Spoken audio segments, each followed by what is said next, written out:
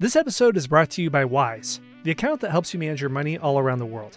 I lived overseas for many years, and one of the biggest bottlenecks to international living is money transfers. You want to withdraw money from an ATM to access funds from your American bank account, and you don't realize you're getting hit with a $10 charge every single time you do that. Yeah, that did happen to me. So if you're dining in dollars or want to do business in baht, what a Wise account does is let you send, spend, and receive money in different currencies. Wise is the easiest way to connect all of your finances internationally. This goes from a night out at a tapas bar in Spain to buying a property in the Yucatan. So if you're a digital nomad in Bali or want to send money back to mom, it's simple. And this is all without hidden fees or exchange rate markups. Wise works in over 160 countries, so your money's always at your fingertips. And over half of the transfers get their destination in less time than it takes to listen to this ad. Join 16 million customers and learn how a Wise account can work for you by downloading the app or visiting wise.com/unplugged. That's wise.com/unplugged. One more time, wise.com/unplugged. Does Monday at the office feel like a storm? Not with Microsoft Copilot. That feeling when Copilot gets everyone up to speed instantly? It's sunny again. When Copilot simplifies complex data so your teams can act, that sun's shining on a beach.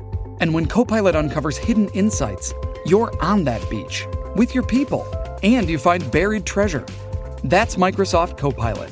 Learn more at Microsoft.com/AI for all.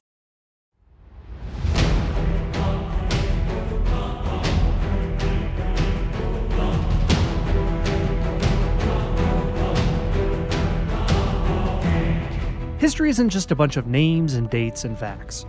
It's the collection of all the stories throughout human history that explain how and why we got here. Welcome to the History Unplugged podcast, where we look at the forgotten, neglected, strange, and even counterfactual stories that made our world what it is. I'm your host, Scott Rank.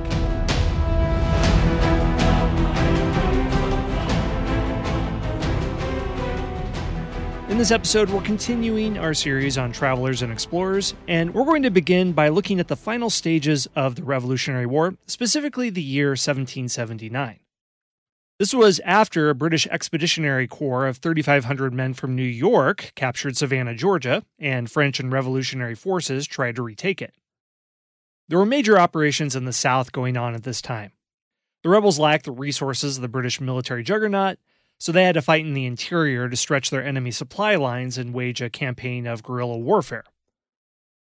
The rebel navy's colonial warships were basically helpless to attack the massive British war vessels, and they couldn't do much more than hug the Atlantic coast and raid an occasional enemy vessel. That's why they depended on French naval support for any serious sea attack.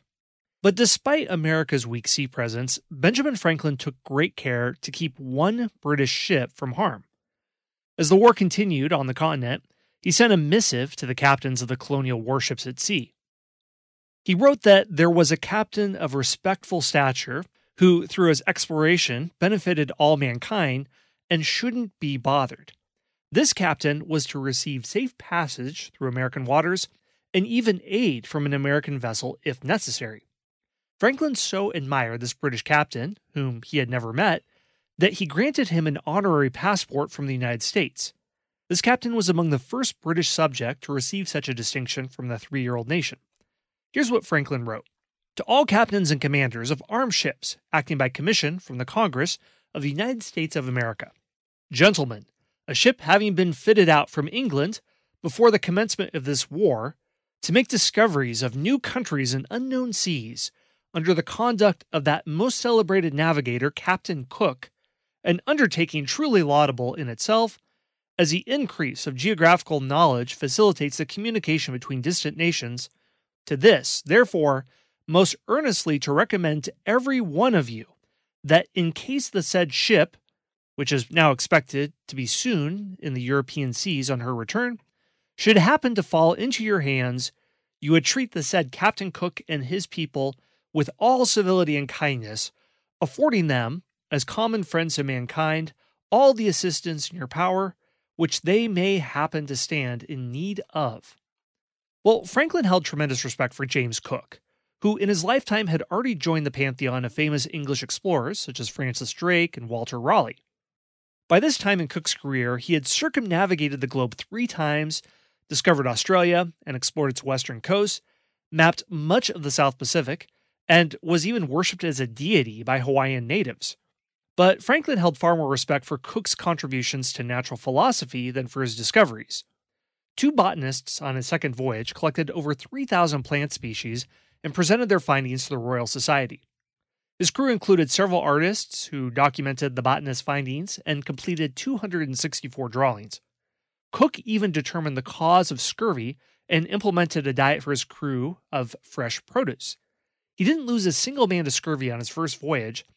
This was an unprecedented accomplishment in naval exploration of the 18th century, and if you remember our episode on Ferdinand Magellan, the crew of his ships would have been very glad to have a captain who knew how to stop the scourge of scurvy. Cook's contributions to the science of geography were no less impressive.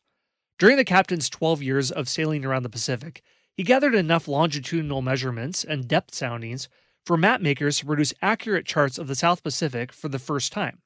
In fact, some of these maps, or their direct descendants, were still being used in the time of World War II in the battles in the Pacific on islands that few people had explored.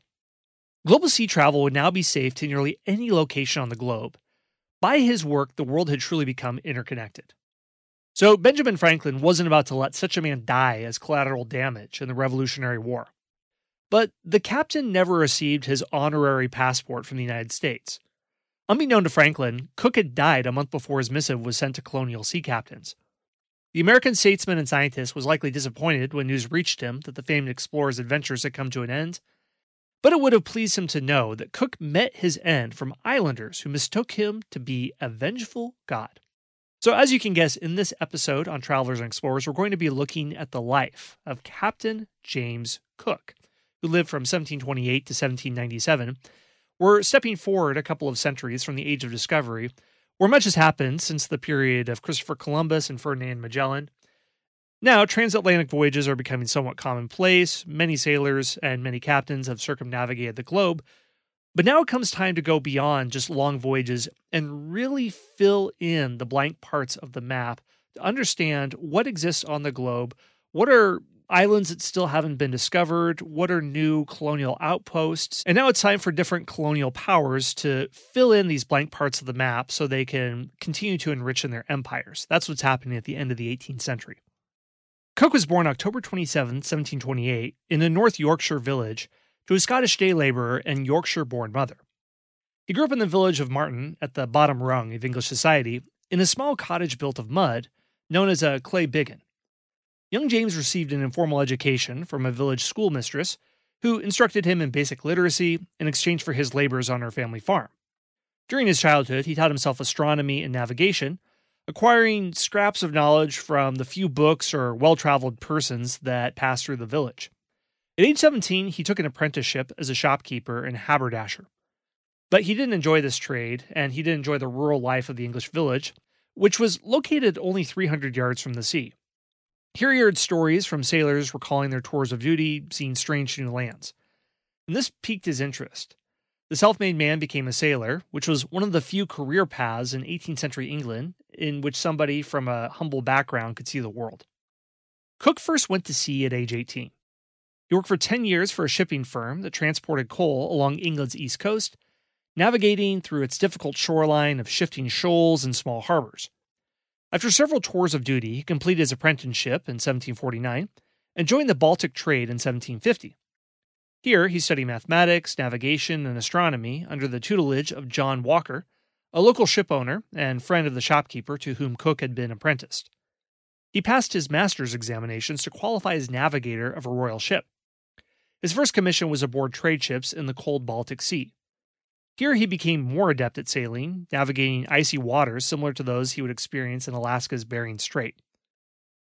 He earned numerous promotions over the years until Walker offered him command of his ship. But Cook turned it down when an opportunity arose to join the Royal Navy. It was a great time to join, as Britain was mired in warfare and desperate for every veteran seaman it could find. Both France and Britain were exploring Canada's lakes and harbors, frequently running into one another and fighting skirmishes. A call for naval enlistees went out through England. The 27-year-old joined the Royal Navy in 1755, skipping over the lower seaman ranks due to his years of naval experience. He joined the HMS Beagle and was given the position of master's mate, and within 2 years became master's mate of the HMS Pembroke. It's on this ship that he experienced his first transatlantic voyage. In 1758, the Pembroke sailed across the Atlantic to survey the St. Lawrence River and Seaway in the region of Quebec. Here he sharpened his abilities as a mariner, navigator, and commander.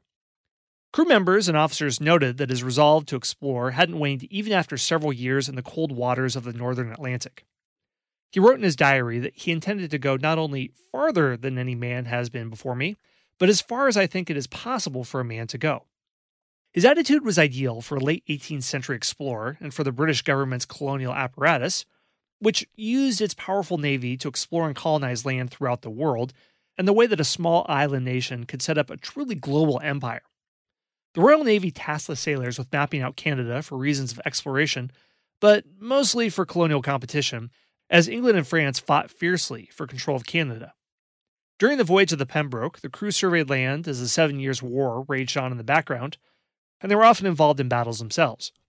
In the first year of the voyage, he participated in the amphibious assault on the fortress of Louisbourg by the French. He also participated in the siege of Quebec City and the Battle of the Plains of Abraham in 1759. The 7 Years' War continued in 1763, during which time the crew chartered the gray-skied, fog-enveloped coastline of Newfoundland. This surveying journey and Cook's independent voyages in 1775 had the same goal: to discover the fabled Northwest Passage that connected the Atlantic and Pacific Oceans through the Arctic Ocean. The British Admiralty dispatched these voyages under the orders of the 1745 Act, which promised a £20,000 prize for whomever discovered the passage, and that's worth about £4 million today. The English have been attempting to cross the fabled passage ever since 1497, when Henry VII commissioned John Cabot to find a direct route to the Orient. 16th century explorers such as Martin Frobisher, Humphrey Gilbert, and John Davis similarly attempted to find a passage to the Pacific, reach the Spice Islands, and dominate global trade, much as Ferdinand Magellan had done, albeit successfully in the southern route. These voyages discovered bays and inlets of northern Canada, many of which still bear their names, but the passage eluded all of them. And it wouldn't be discovered until Roald Amundsen did in the early 20th century, using the techniques of the Inuit and the types of shallow water ships that they had. So all that to say that these voyages of the 18th and 19th century to discover the Northwest Passage would all fail. Cook's journey to Canada marked the final years of the Age of Discovery. Explorers and cartographers had filled in much of the mysterious parts of the globe over the 250 years since Magellan's circumnavigation of the world. Ships could now circle the world with reasonable confidence of their latitude and longitude. Vessels were sufficiently well built and their navigators competent enough to travel just about anywhere on the planet, provided the weather and the crews complied, which frequently didn't happen. Captains knew where to resupply their ships, where the friendly populations were, and where to trade with islanders who would help them out. Yet, large stretches of the globe still remain undiscovered. Entire cultures with alien customs and unknown languages populated unknown islands and continents throughout the Pacific.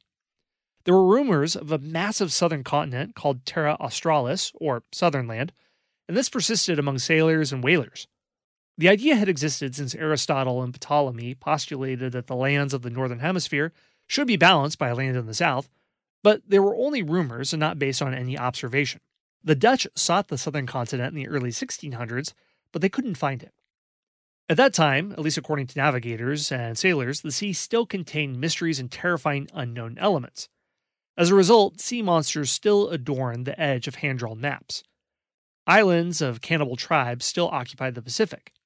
A ship captain could step off of his vessel onto an island in the South Sea and not know if the islanders would worship him or attack him. Cook experienced both, and in one case received both reactions by the same tribe. Cook's success as a cartographer and naval man during the 7 Years' War won him another survey mission aboard the Northumberland to explore the jagged coastlines throughout Nova Scotia and Newfoundland. He returned to England in 1762 after a 5-year absence. His eye for adventure and success were temporarily distracted by Elizabeth Batts, a woman 14 years his junior with whom he had become enamored. She was the daughter of Samuel Batts, keeper of the Bell Inn, who had been one of Cook's mentors. They married during his brief stay in England. But their married life would mostly be marked by Cook's long absences at sea. He continued his surveying voyages in 1763 and 1764, in which he explored the Northwest Stretch, followed by the exploration of the south coast between the Burin Peninsula and Cape Dorset from 1765 to 1766.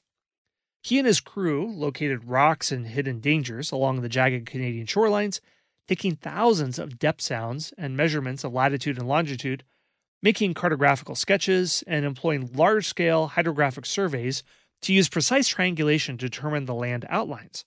With this data in hand, they produced the first accurate maps of Newfoundland's coasts.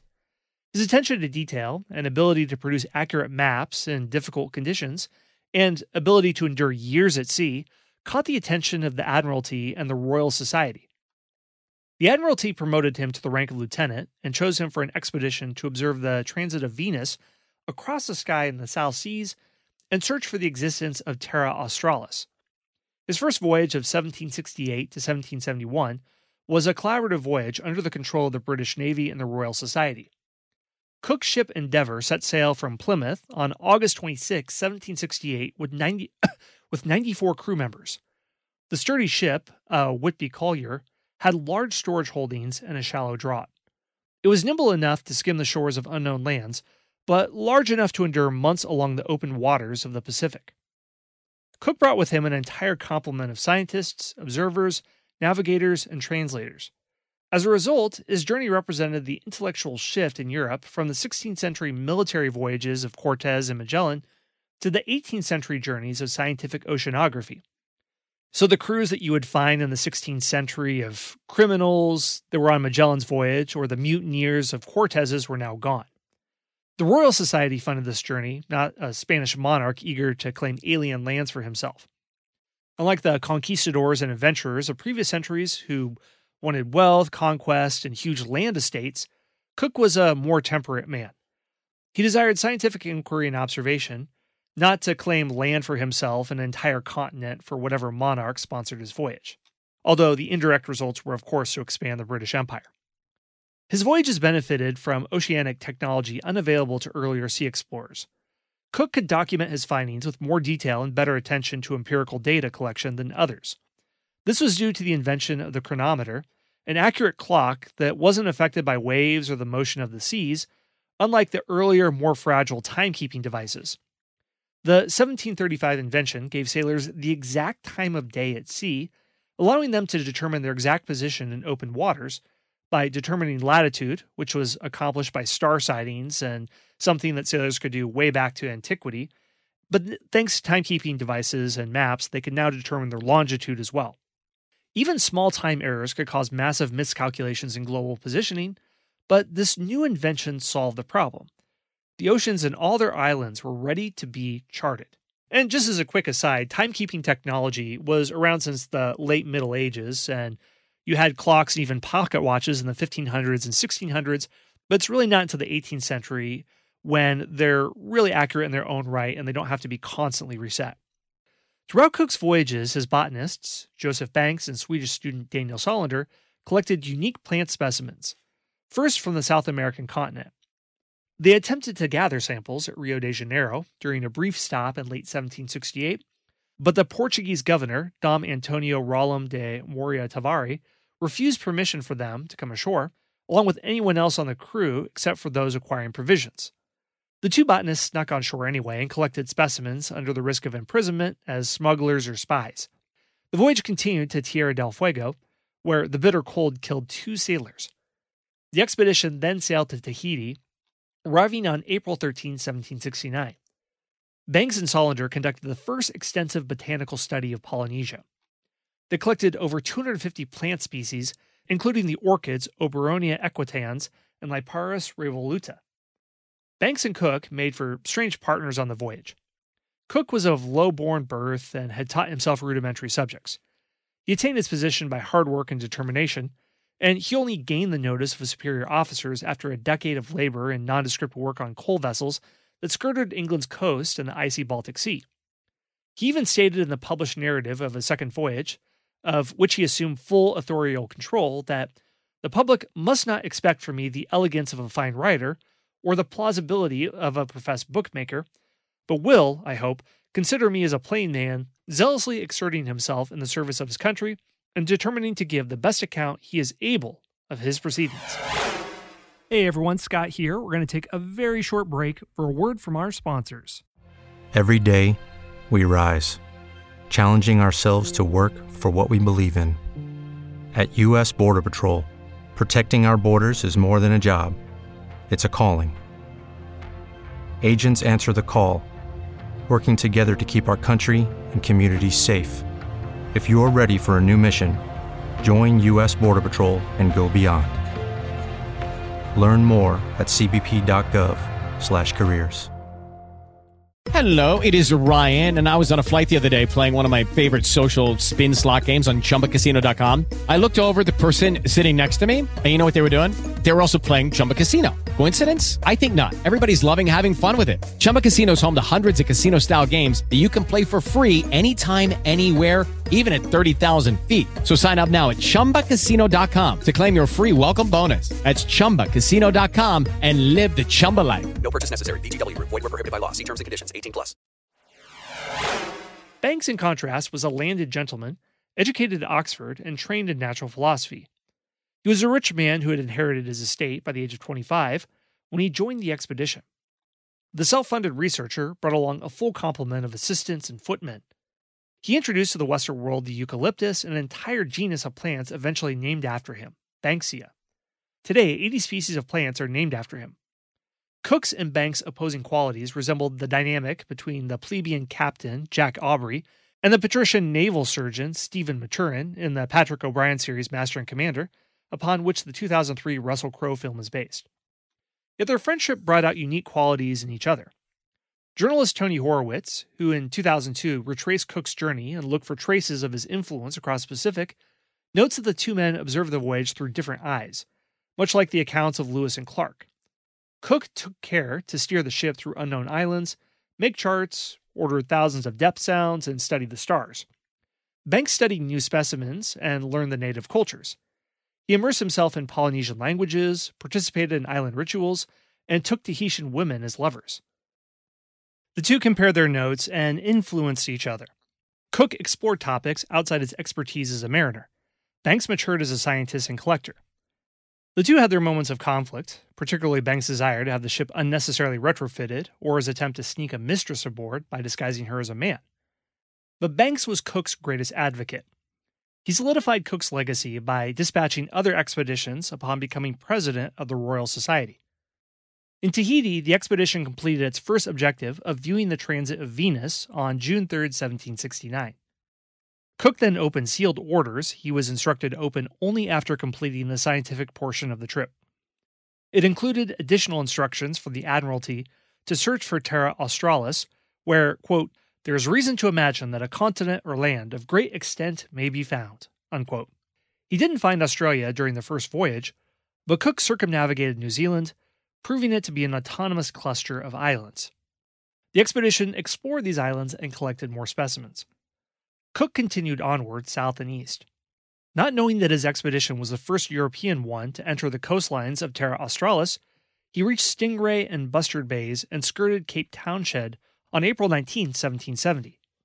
Later, at Brush Island, near Bali Point, Cook made the first western observations of Australia's Aboriginal population.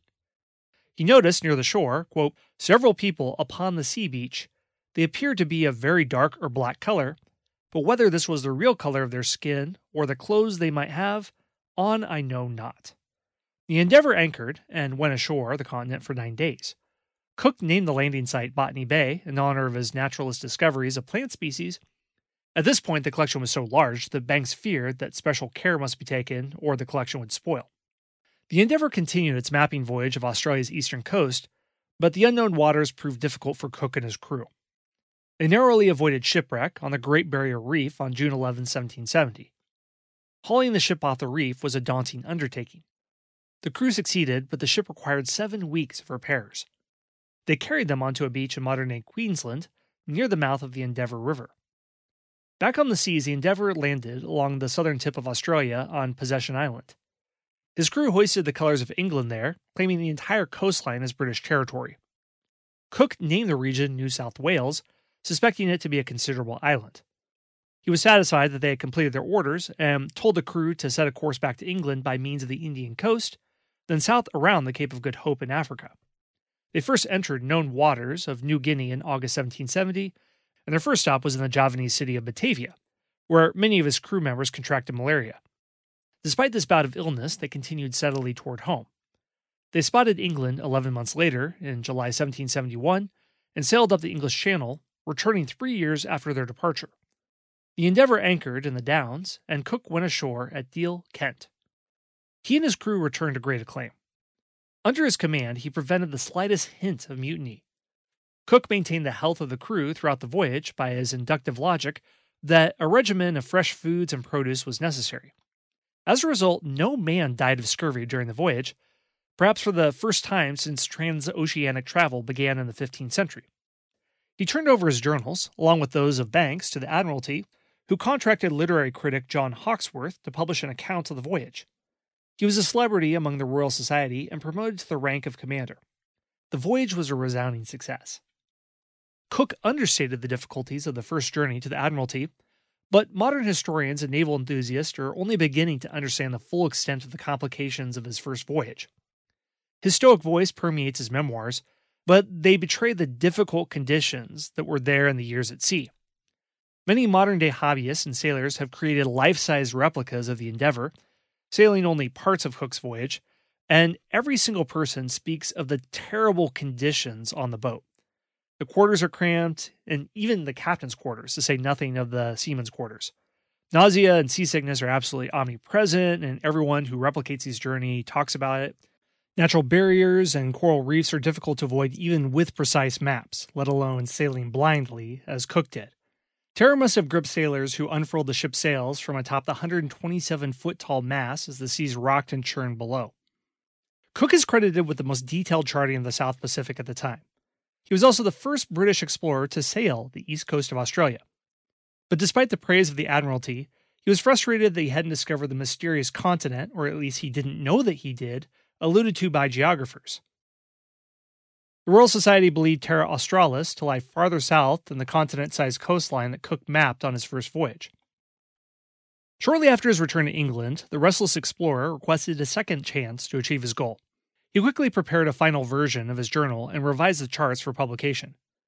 Despite the fame that he achieved, Cook had problems launching the second voyage, and that had to do with how his former confidant Banks was received by England. The botanist had become a celebrity among the general public for his discoveries. Banks quickly hit the lecture and publicity circuit in England, discussing the scientific and geographic implications of the voyage. To England, it was Banks, not Cook, that was the face of the Endeavour voyage. The young scientist, who wasn't yet 30, even attempted to take command of the second voyage. He had received the Admiralty's approval to make a more robust expedition and to make extensive repairs to the Resolution to expand its accommodations and support a larger staff. But the new massive vessel proved too top-heavy. The Royal Navy scrapped the addition because it made the boat unseaworthy. Banks was furious at this, and he recused himself before the second voyage began, leaving Johann Reinhold Forster and his son George as chief scientists for the voyage. Cook set off again for his second voyage on July 13, 1772, in command of the Resolution, accompanied by the Adventure, commanded by Captain Tobias Forneau, 5 days after his son George was born. He departed the English harbor for another multi-year voyage into uncharted waters, even though he had already achieved considerable fame among the British scientific establishment and had been offered a comfortable retirement. The second expedition into the Pacific would be the greatest sea voyage in naval history up to that point. By 1775, the fleet would travel 25,000 leagues into more diverse territories than any naval fleet had ever encountered. This length was nearly 3 times the equatorial circumference of the Earth. His biographers consider Cook to be at the height of his powers as a navigator and explorer, and as a scientist and leader. Despite traveling into alien waters and risking exposure to foreign diseases, as on the first voyage, none of his men died of scurvy. His naturalists made groundbreaking observations in hydrology, meteorology, glaciology, natural history, and ethnology. Cook decided before the voyage departed that he would operate from 2 fixed bases in the South Pacific, Tahiti and the Queen Charlotte Sound of New Zealand. Here he would obtain food, wood, and water in order to sweep the vast parts of the Pacific Ocean, circling the globe in eastern directions. They stopped in Madeira and the Cape of Good Hope on October 30th to top off their supplies. The Resolution and Adventure then spent 4 months traveling the 10,000 miles between South Africa and New Zealand. Cook intentionally sailed at a high southern latitude to confirm or deny the existence of the Terra Australis south of New Zealand. His ship was wrapped in fog, dodged icebergs floating from the polar south, at one point sailed in a latitude of 67 degrees, which was within only 75 miles of the still undiscovered Antarctic coastline. Cook described the polar conditions of the Antarctic Circle in vivid detail. He wrote on Christmas Eve, 1774, describing the dangerous environment that refused to yield the hidden land. Here's what he said. Our ropes were like wires. Sails like board or plates of metal and shivers froze fast in the blocks, so that it required our utmost effort to get a topsail down and up. The cold so intense as hardly to be endured. The whole sea in a manner covered with ice, a hard gale and a thick fog. Under all these unfavorable circumstances, it was natural for me to think of returning more to the north, seeing there was no probability of finding land here, nor a possibility of getting farther to the south, and to have proceeded to the east in this latitude would not have been prudent, as well on account of the ice, as the vast space of sea we must have left to the north unexplored, a space of 24 degrees of latitude in which a large tract of land might lie, as this point could only be determined by making a stretch to the north. So the two ships expected to lose one another during this portion of the journey, and agreed to meet again in New Zealand. During the separation of the vessels, Fourneau managed to explore the eastern coast of Tasmania, while Cook explored the remote Dusky Bay on the southwest corner of New Zealand's southern island. In between these bouts of discovery, Cook turned his attention to his crew, keeping them in line with strict dietary discipline and hygiene to prevent an outbreak of disease. He ordered the crew to change and wash their clothes frequently. He implemented a diet of sauerkraut, cabbage, celery, and fresh fruits as they could be attained. The crew spent 6 weeks recovering. They smoked, fished, drank, repaired ship damage, shot exotic animals such as seals, and explored the fjord. The Adventure joined the Resolution in the fjord on May 18th. The two ships spent the rest of the Southern Hemisphere's winter scouting for the southern continent between New Zealand and South America. They arrived at their second base of operation on Tahiti in August, staying for a month. The expedition then spent time on the mission's other objectives of revisiting discoveries from Cook's first voyage among the Society Islands and Tonga. While in Tonga, Fourneau picked up a young priest named Omai, who asked to be taken to England, curious of the society that had produced these extraordinary ships and their exotic crews. Cook writes that the islander was a proper example of these native peoples. He complimented him thus. He has a natural good behavior, which rendered him acceptable to the best company and proper degree of pride, which taught to avoid the society of persons of inferior rank. He has passions of the same kind as other young men, but has judgment enough not to indulge them in an improper excess. The two ships split up in order to investigate the islands independently. Fourneau and his crew soon departed back to England after 10 of his sailors were attacked and killed by Maori Indians and their bodies cannibalized. They returned with Omai to England on July 12, 1774. Cook spent the months of the summer season crossing high latitudes of the Pacific. He reached a record 71 degrees south until the dangers of pack ice, icebergs, and severe cold prevented them from going further. He concluded that no habitable southern continent existed at these latitudes, only a frozen land near the pole. The crew changed course to the Pacific Islands to the north, arriving at Easter Island on March 12th. The crew explored the tropics for the next 7 months. They charted islands that were either undiscovered or had been ignored by European sailors for centuries. The Resolution stopped at or made passes by the Polynesian and Melanesian archipelagos, New Caledonia, the Friendly Islands, and Tahiti once again. On October 18, 1774, the crew returned to Ship Cove in Queen Charlotte Sound. They restocked provisions of fruits, vegetables, and meat, and prepared to return home a month later. The Resolution traveled east to Cape Horn for 5 weeks, moving with the winds filling their sails. In one day, they managed to travel 183 miles, which was a nautical record.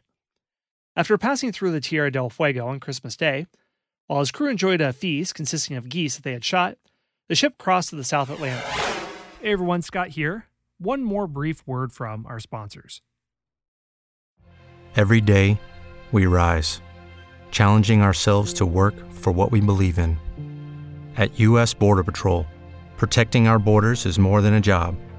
It's a calling. Agents answer the call, working together to keep our country and communities safe. If you're ready for a new mission, join U.S. Border Patrol and go beyond. Learn more at cbp.gov/careers. www.maypmakers.com/careers. It is Ryan here, and I have a question for you. What do you do when you win?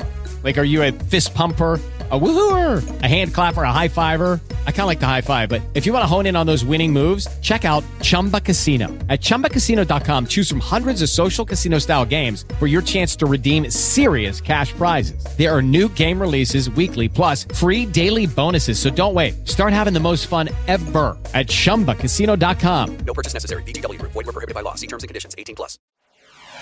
Cook discovered South Georgia on January 17th, as well as the South Sandwich Islands. They dipped south to 60 degrees latitude until icebergs once again threatened their ship. The crew, which was by now completely exhausted by the voyage, turned to Cape Town. They reached the South African port on March 22nd. The Resolution then crept up the west coast of Africa, stopping at St. Helena, then hopped across the Atlantic to locate the Portuguese outpost island of Fernando de Noronha along the coast of Brazil. They arrived 1 month later, coming to England on July 30th, 1775, to incredible acclaim and a public eager to hear more stories from their voyage. The crew were honored as heroes. Only 4 crew members of the Resolution died on the long voyage, and none of them to scurvy. But at this point, most serious geographers laid to rest their belief in a southern continent. Upon Cook's return, King George III personally awarded him the rank of post-captain. The Royal Navy granted him an honorary retirement with an attractive sinecure as an officer at the Greenwich Hospital, a permanent home and healthcare facility for disabled sailors. His celebrity now spread across England, and he became the toast of aristocratic society. The House of Lords called him the first navigator in Europe. He became an acquaintance of the famed author James Boswell and Sir John Pringle, president of the Royal Society, which also made him an honorary fellow and awarded him the Copley Gold Medal, an award for outstanding achievement in research in any branch of science. And this was awarded for his practical research in dietetics that prevented any of his sailors from succumbing to scurvy. He posed for an oil portrait by Nathaniel Dance. Cook even managed to see 2 of his now-grown sons, James and Nathaniel, who followed in his father's footsteps and entered the Portsmouth Naval Academy. But Cook, who was ever the intrepid captain, desired one more discovery voyage. His request was granted when the Royal Society tasked him to find the Northwest Passage. Cook determined to find the route linking the Atlantic and Pacific Oceans, which had eluded other navigators for centuries. He was confident that his superb navigational skills and experienced crew and naval instinct would succeed where his predecessors in the British government and merchant community had failed. Cook declared his interest to lead the voyage in a meeting on January 9, 1776, to select the officers for the next expedition. At the time, he merely served as an advisor to the Admiralty, which had drawn up semi-confidential plans to dispatch 2 ships to search for the passage. When discussion drifted to who would command such a crucial expedition, Cook stood up dramatically and declared he would take command, but only if his companions, Sir Hugh Palliser, Philip Stevens, and John Montague, the Comptroller, Secretary, and First Lord of the Admiralty, respectively, gave their assent. All feigned surprise at the retired captain announcing his return to the helm, and they likely anticipated this announcement. They then announced their huzzah to his proclamation. The Northwest Passage would become an English channel, or at least they thought. The Resolution departed on July 12, 1776, weeks before news reached England that its American colony thought her king to be tyrannical. Charles Clerk, who had participated on both of Cook's circumnavigations, helmed the discovery. Others on the voyage included a full complement of navigators, surveyors, sailing masters, cooks, landscape painters, and the Society Islander Omai, who was returning home. The ship's holdings included sheep, rabbits, hogs, cattle, and other animals that would provide the officers proper banquets. The ship sailed around the Cape of Good Hope, then across the Indian Ocean at a leisurely clip. While en route to the southern coast of Australia, Cook confirmed the positions of the French Crozet and Kerguelen Islands, even though they put him a month behind his timetable. The expedition then encountered a squall while attempting to reach Queen Charlotte Sound. The Resolution's masts and riggings were damaged in the winter storm, so Cook ordered the ship to harbor in Tasmania to repair the vessel. Clerk and Cook arrived in Ship Cove, New Zealand on February 12, 1777. Here, Cook observed the aboriginal dwellings of the island. He noted with surprise how quickly the islanders could erect their houses, building them, he wrote, on a spot of ground that not an hour before was covered with shrubs and plants. As a proto-anthropologist, he noted the communal stratification of the houses, which had divided the villages into districts of families. The two captains realized that they wouldn't be able to travel due north up the Pacific and reach the Northwest Passage in time to spend the bulk of the summer months exploring, thus pushing their explorations to the following year, since sailing the northern coast of Canada at any time except for high summer meant conditions of permanent darkness and temperatures of 60 degrees Fahrenheit below zero, or even worse. They decided to spend the year exploring the Pacific Islands. The expedition reached Tonga by May and spent 2 months among the islanders. The naturalists collected botanical samples, the painters sketched their landscapes of tropical paradises, and Cook contended with islanders who attempted to steal their exotic animals or trinkets. The captain punished the guilty islanders severely, but he also gifted their chiefs with cattle, horses, and sheep. His crew members looked on at Cook's approach to their timetable in confusion, how he was very laid back in it, and were puzzled by his behavior. This wasn't the disciplinarian Cook of naval legend who strictly maintained the crew's diet and everything else. Rumors and murmurs spread that the captain didn't possess the same level of command or insatiable curiosity as he did in his first 2 voyages. The crew stayed on the Society Islands until December, not exploring nearby uncharted islands. They returned Omai to his home on the Society Islands, and the ship proceeded north once again in December.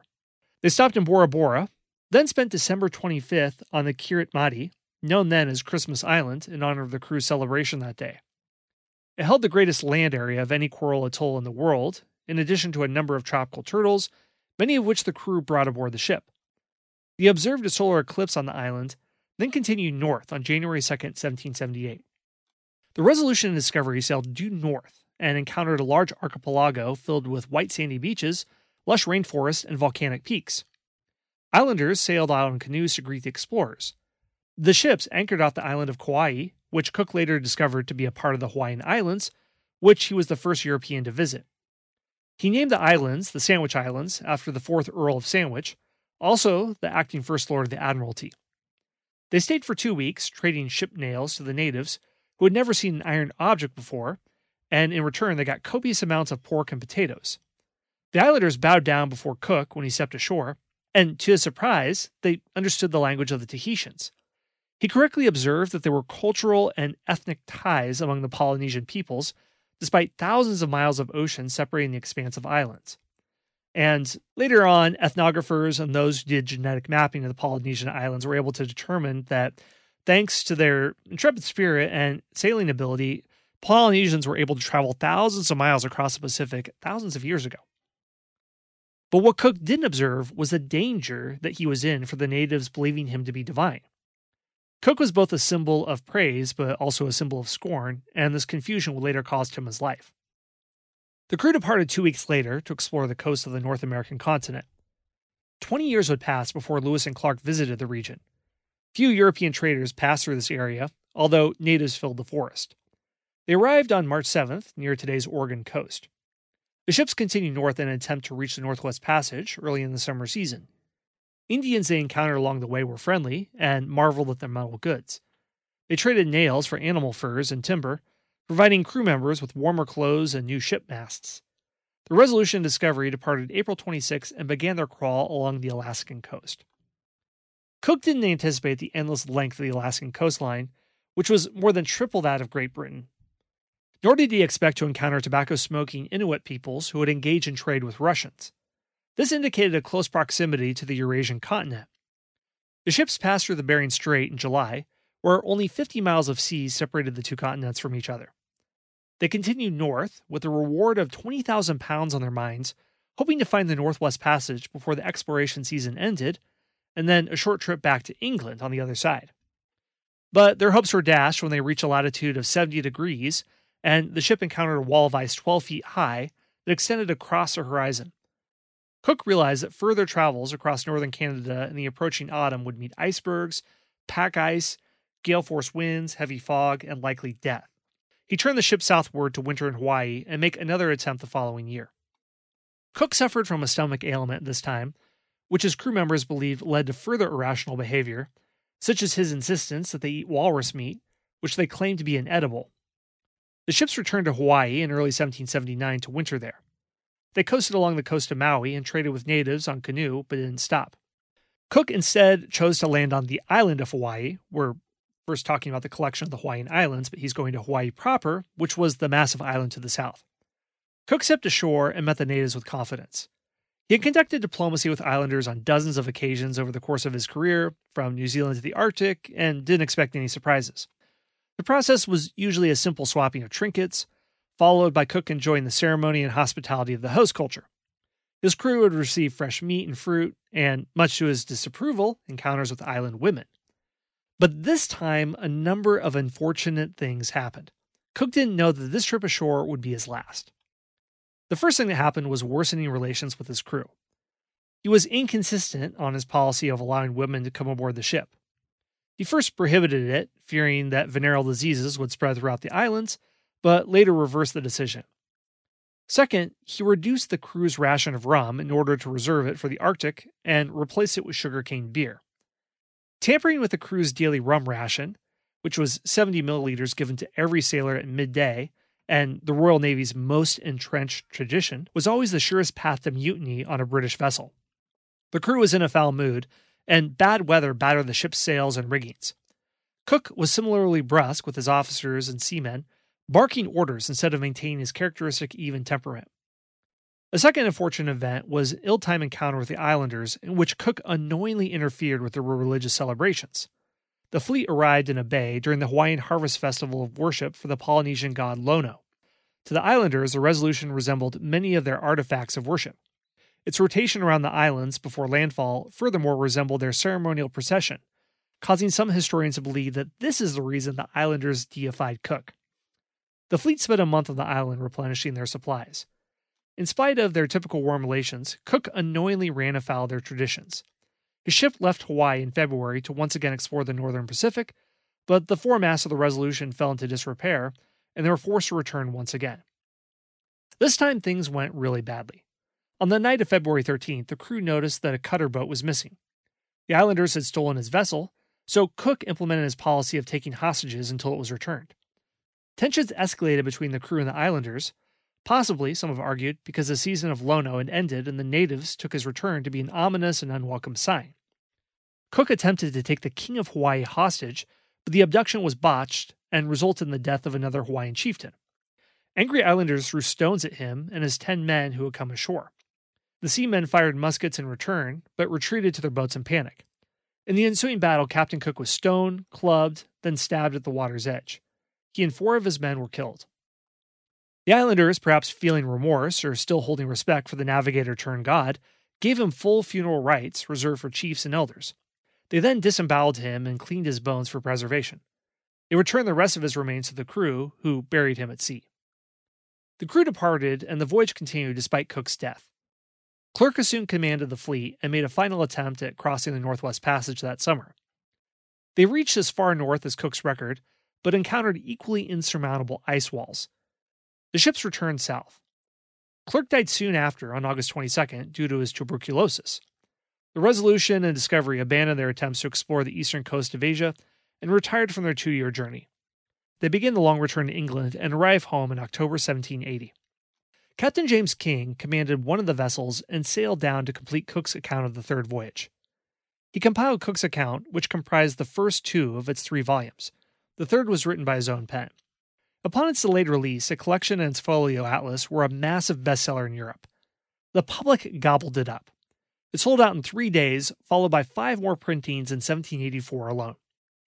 Cook's account was translated into German, French, Swedish, Dutch, Russian, and Italian by the end of the century.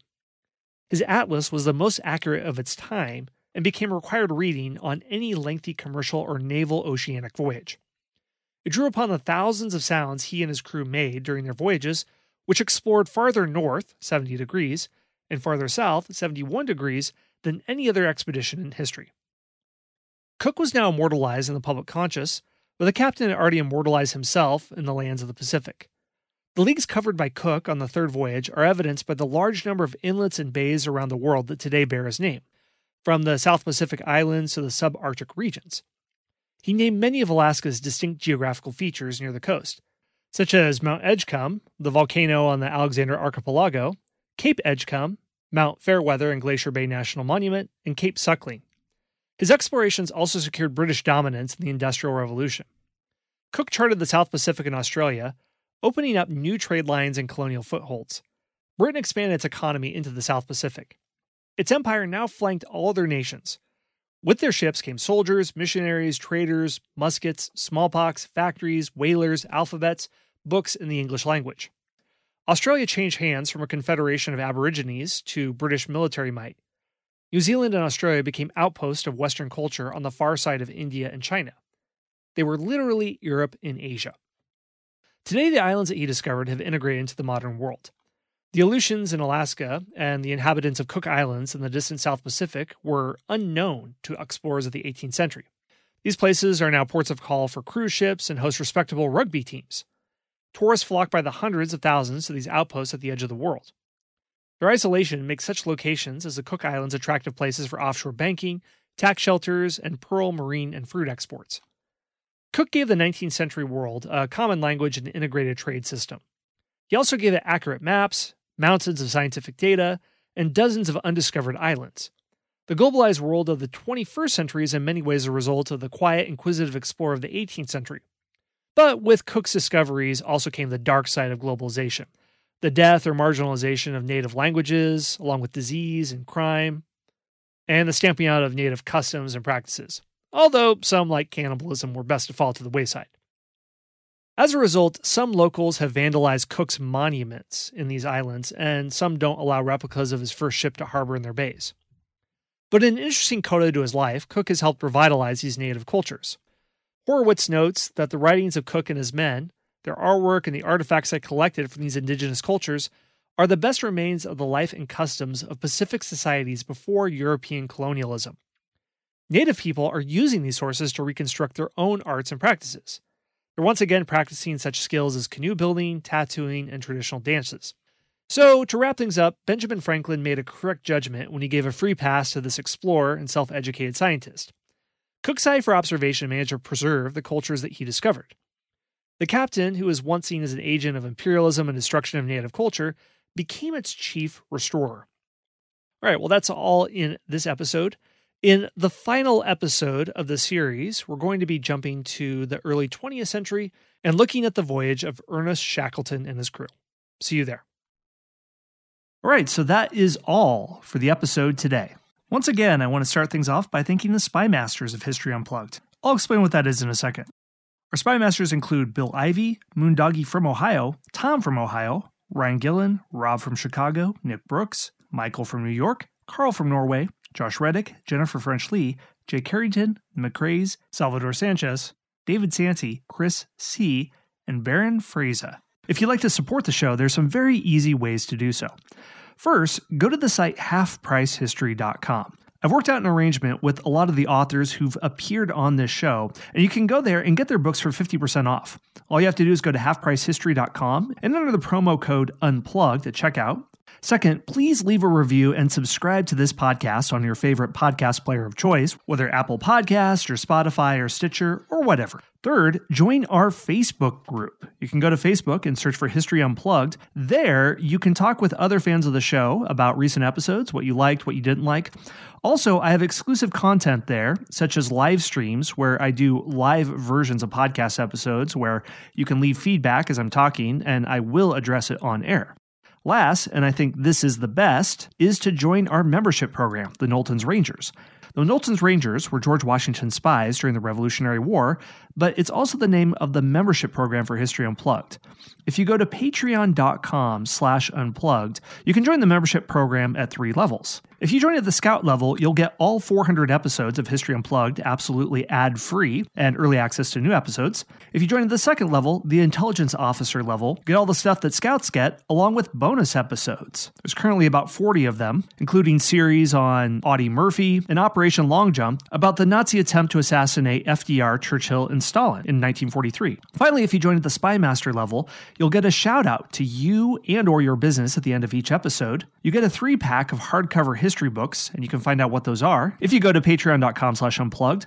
Finally, you can ask me a question about history on absolutely any topic on Earth, and I will research it and devote an entire episode to your question.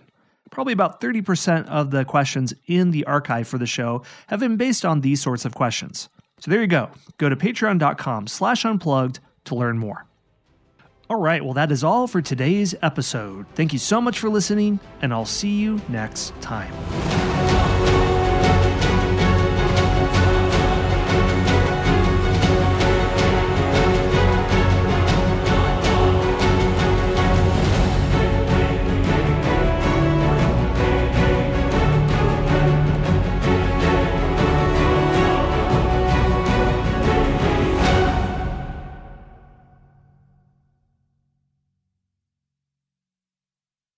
Hello, it is Ryan, and we could all use an extra bright spot in our day, couldn't we? Just to make up for things like sitting in traffic, doing the dishes, counting your steps, all the mundane stuff. That is why I'm such a big fan of Chumba Casino. Chumba Casino has all your favorite social casino-style games that you can play for free anytime, anywhere with daily bonuses. That should brighten your day a little. Actually, a lot. So sign up now at ChumbaCasino.com. That's ChumbaCasino.com. No purchase necessary. VGW Group. Void where prohibited by law. See terms and conditions. 18+. Hello, it is Ryan, and I was on a flight the other day playing one of my favorite social spin slot games on ChumbaCasino.com. I looked over at the person sitting next to me, and you know what they were doing? They were also playing Chumba Casino. Coincidence? I think not. Everybody's loving having fun with it. Chumba Casino is home to hundreds of casino-style games that you can play for free anytime, anywhere, even at 30,000 feet. So sign up now at ChumbaCasino.com to claim your free welcome bonus. That's ChumbaCasino.com and live the Chumba life. No purchase necessary. VGW Group. Void where prohibited by law. See terms and conditions. 18+.